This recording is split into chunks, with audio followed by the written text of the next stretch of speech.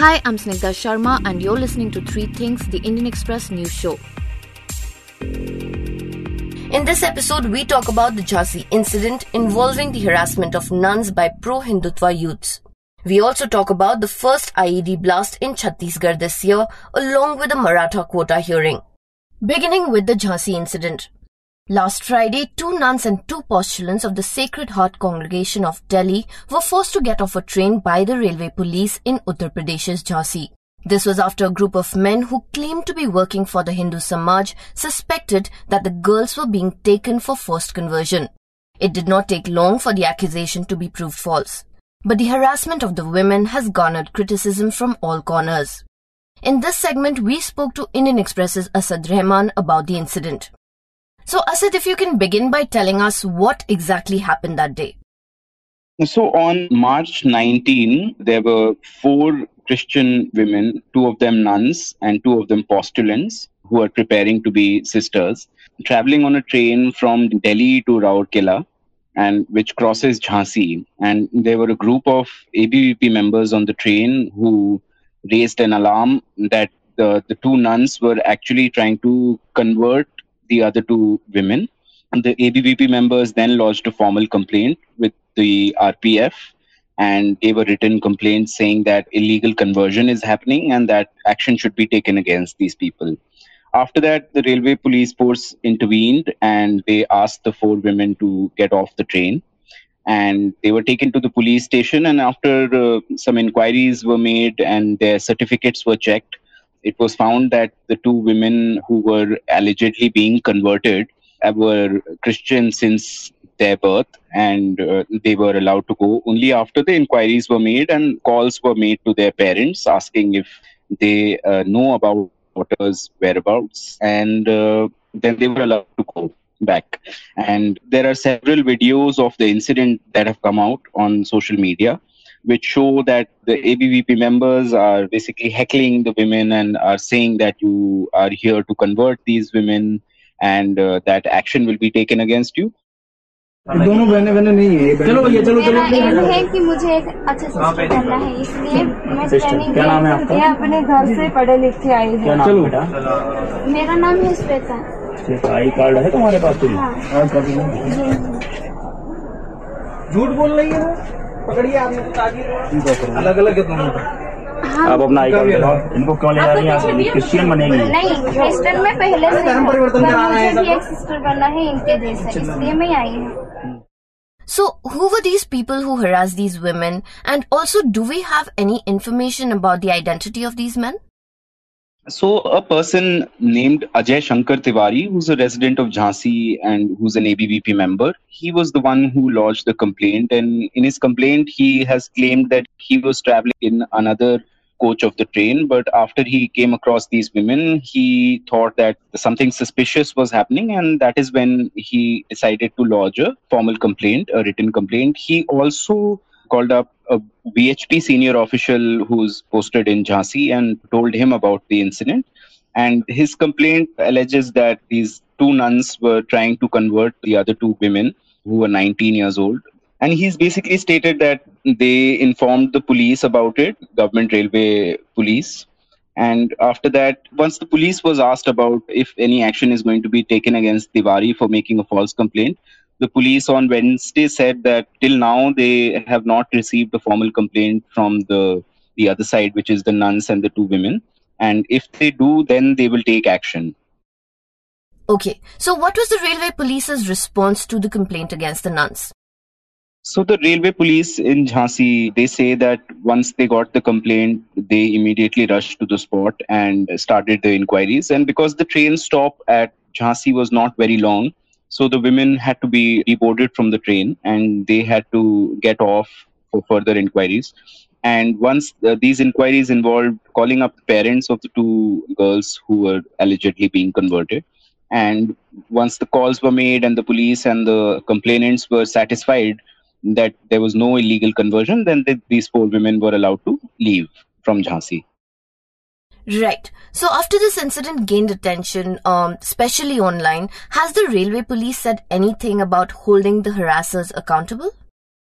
senior officers in the Railway Police Force, Uttar Pradesh, say that a detailed investigation is being done into the whole incident after Home Minister Amit Shah assured that action will be taken in the issue and that those who are found guilty will face action.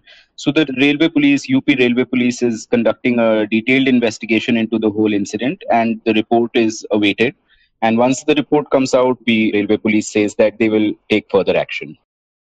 Right. So talking about the Home Minister, what exactly has he said regarding what happened? And also, has there been any response from the Kerala government? Home Minister Amit Shah has assured that the government in Uttar Pradesh will ensure that the culprits are brought to justice.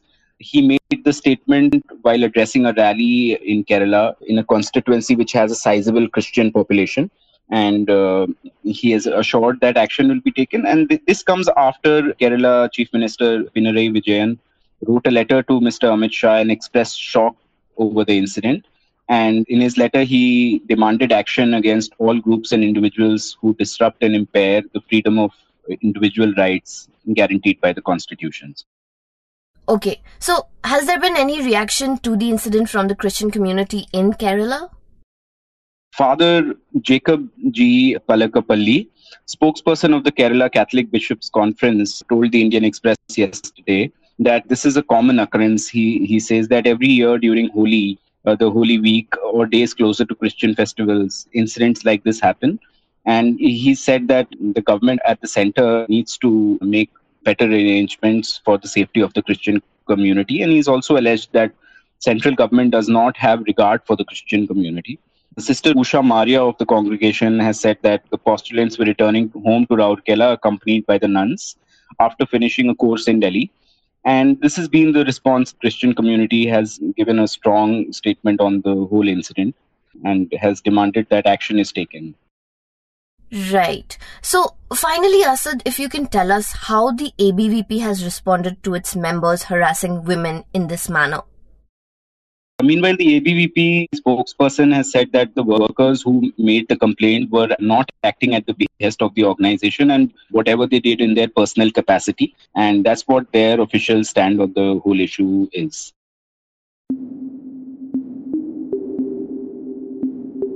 Coming to the Chattisgarh IED blasts. On Tuesday this week, Chattisgarh saw its first Maoist attack of 2021. An IED blast in Narayanpur left 5 personnel of the District Reserve Guard or DRG dead while many were injured. A day before the incident, more than 100 DRG personnel from 5 camps on the Dantewada-Narayanpur axis had embarked on an anti-Maoist operation that yielded little success. Senior officials now believe that Maoists triggered the IED after discovering plans of the security personnel. To find out more about this, we spoke to Indian Express's reporter from Chattisgarh, Gargi Verma. So Gargi, if you can begin by telling us what exactly happened. On Tuesday, the 23rd of March, there was an IED blast 55 kilometers from the district headquarters of Narayanpur, Chattisgarh. The blast was targeted at a bus that was carrying security personnel back from an anti-Naxal operation to their base camp. The blast occurred on a small bridge over a small stream. The blast was triggered using command wire, which is basically wired device through which the blast was triggered. 5 personnel lost their lives. The blast was very strong. Police believes there was 40 kgs of explosives that were used, because of which the bus fell off the bridge. 7 of them severely injured, suffered injuries because of the collision and the falling of the bus. So they were impact injuries more than blast injuries. 5 personnel were killed, some of them because of the blast and some of them because of the impact of the bus falling off the bridge. This was the first big incident in this year, 2021, in Chattisgarh against the police. There are several IED blasts, different types. Some are remote controlled, whereas some are wired. This was a wired one. Police believes the people who triggered the blast were hardly 100 meters away from the bridge when the blast occurred. So after investigating the blasts, have the authorities found out why it happened? Were there any security lapses? What we know about how the blast occurred is that the IED device was put right at the beginning of the bridge, and it was dug in deep, more than 4 to 5 feet. The wires of the device were covered with carbon paper, which makes it very difficult for the detection, for the devices that are used for demining operation detection. The carbon paper makes it very difficult for the devices to understand if there is a wire underneath or not. It is possible that whenever there is a party, whenever there are parties going on anti-Naxal operation, there is always a road opening party that goes before, checks for landmines, checks for IEDs dug in the ground, checks if there are people present who could ambush or who could cause problems later. The same was followed in this case as well. There was a road opening party, there was a demining party, but they could not find the mine or the IED before these guys were returned. So whenever parties go out for Naxal operations, the general understanding is that they close all wireless communication. They stop all wireless communication because it can be intercepted by the Maoists, who use wireless communication amongst themselves as well. However, in this case, once the operation had ended, one of the parties let it loose that they were returning to the base camp, which could have been a blunder, and hence senior officials are now saying that they want complete silence until all parties have returned back to their base camps and not just till the operation lasts. It is possible that the Maoists got to know that the parties were returning at a particular point of time. Okay, so Gargi, if you can tell us more about the anti-Maoist operation that the security personnel were returning from before the blast occurred. Narayanpur is one of the worst hit districts in Chattisgarh by the Maoists. It is the home to the Mar forests, the Abuj Mar forests, which is believed to be the main area out of which Maoists function. Narayanpur has seen several instances in the past. It is towards the west. It's part of the Bastar division, and security personnel have been targeted in Narayanpur previously as well. There have been instances. Narayanpur is one of the worst hit districts in Chattisgarh by the Maoists. The security personnel had gone from two districts actually, Narayanpur and its neighboring district Dantewada, had gone on a 2-day operation, and they were returning from an operation, anti-Naxal operation, that did not yield much success. There were 5 security personnel camps that were involved in this operation. So there were 5 teams returning back to their base camps. The team that was targeted was supposed to come back to the Narayanpur district headquarter base camp, and they were on their way from the Kadinar camp.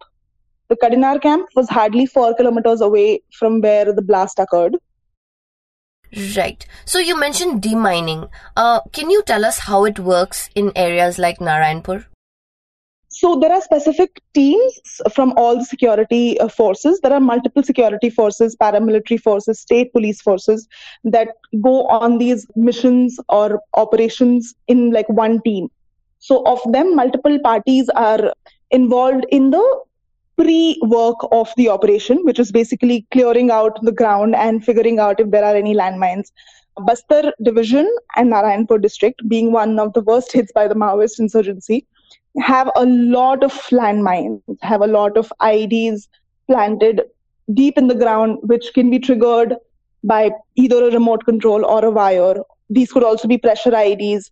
So there is a proper demining operation that takes place in which the officials use a handheld device to sort of go over the ground and find out if there is any amount of metal that is lying deep beneath the surface. This, however, does not yield a lot of results because, like in this case, because of the wires being covered in carbon paper, they become very difficult to detect for the handheld devices. And which is one of the problems that the forces have faced even in the past. The Maoists have used this carbon paper even in previous landmine or IED explosions. So the demining operation basically consists of an entire team going through the area, literally combing the entire area using a handheld device, mining device, which detects these wires which are lying underground. Right. So Gargi, if you can tell us a bit more about the District Reserve Guard or the DRG. So the DRG is one of the several teams that are involved in the anti-Naxal operations in Chattisgarh. The DRGs basically are the most targeted as of right now because they are the surrendered cadres of the Naxals. So last year, on 21st of March, 17 DRG personnel had died in another Maoist ambush, which was in a different district. 1 year later, 5 DRG personnel died on 23rd March. So it is very clear that the Maoists have been focusing on the DRG a lot more than the other paramilitary forces. Right. So finally, what measures are the authorities taking to avoid such incidents in the future?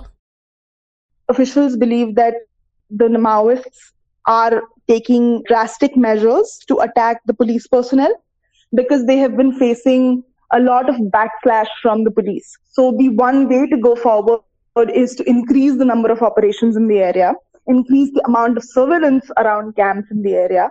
It is also the beginning of PCOC, which is a period of high activity, both in the Maoist and the police front. The Maoists attack the police more in these months of TCOC, which happens during the summer months. So this definitely means that there is a lot yet to be done on the ground in terms of fighting the Maoist insurgency.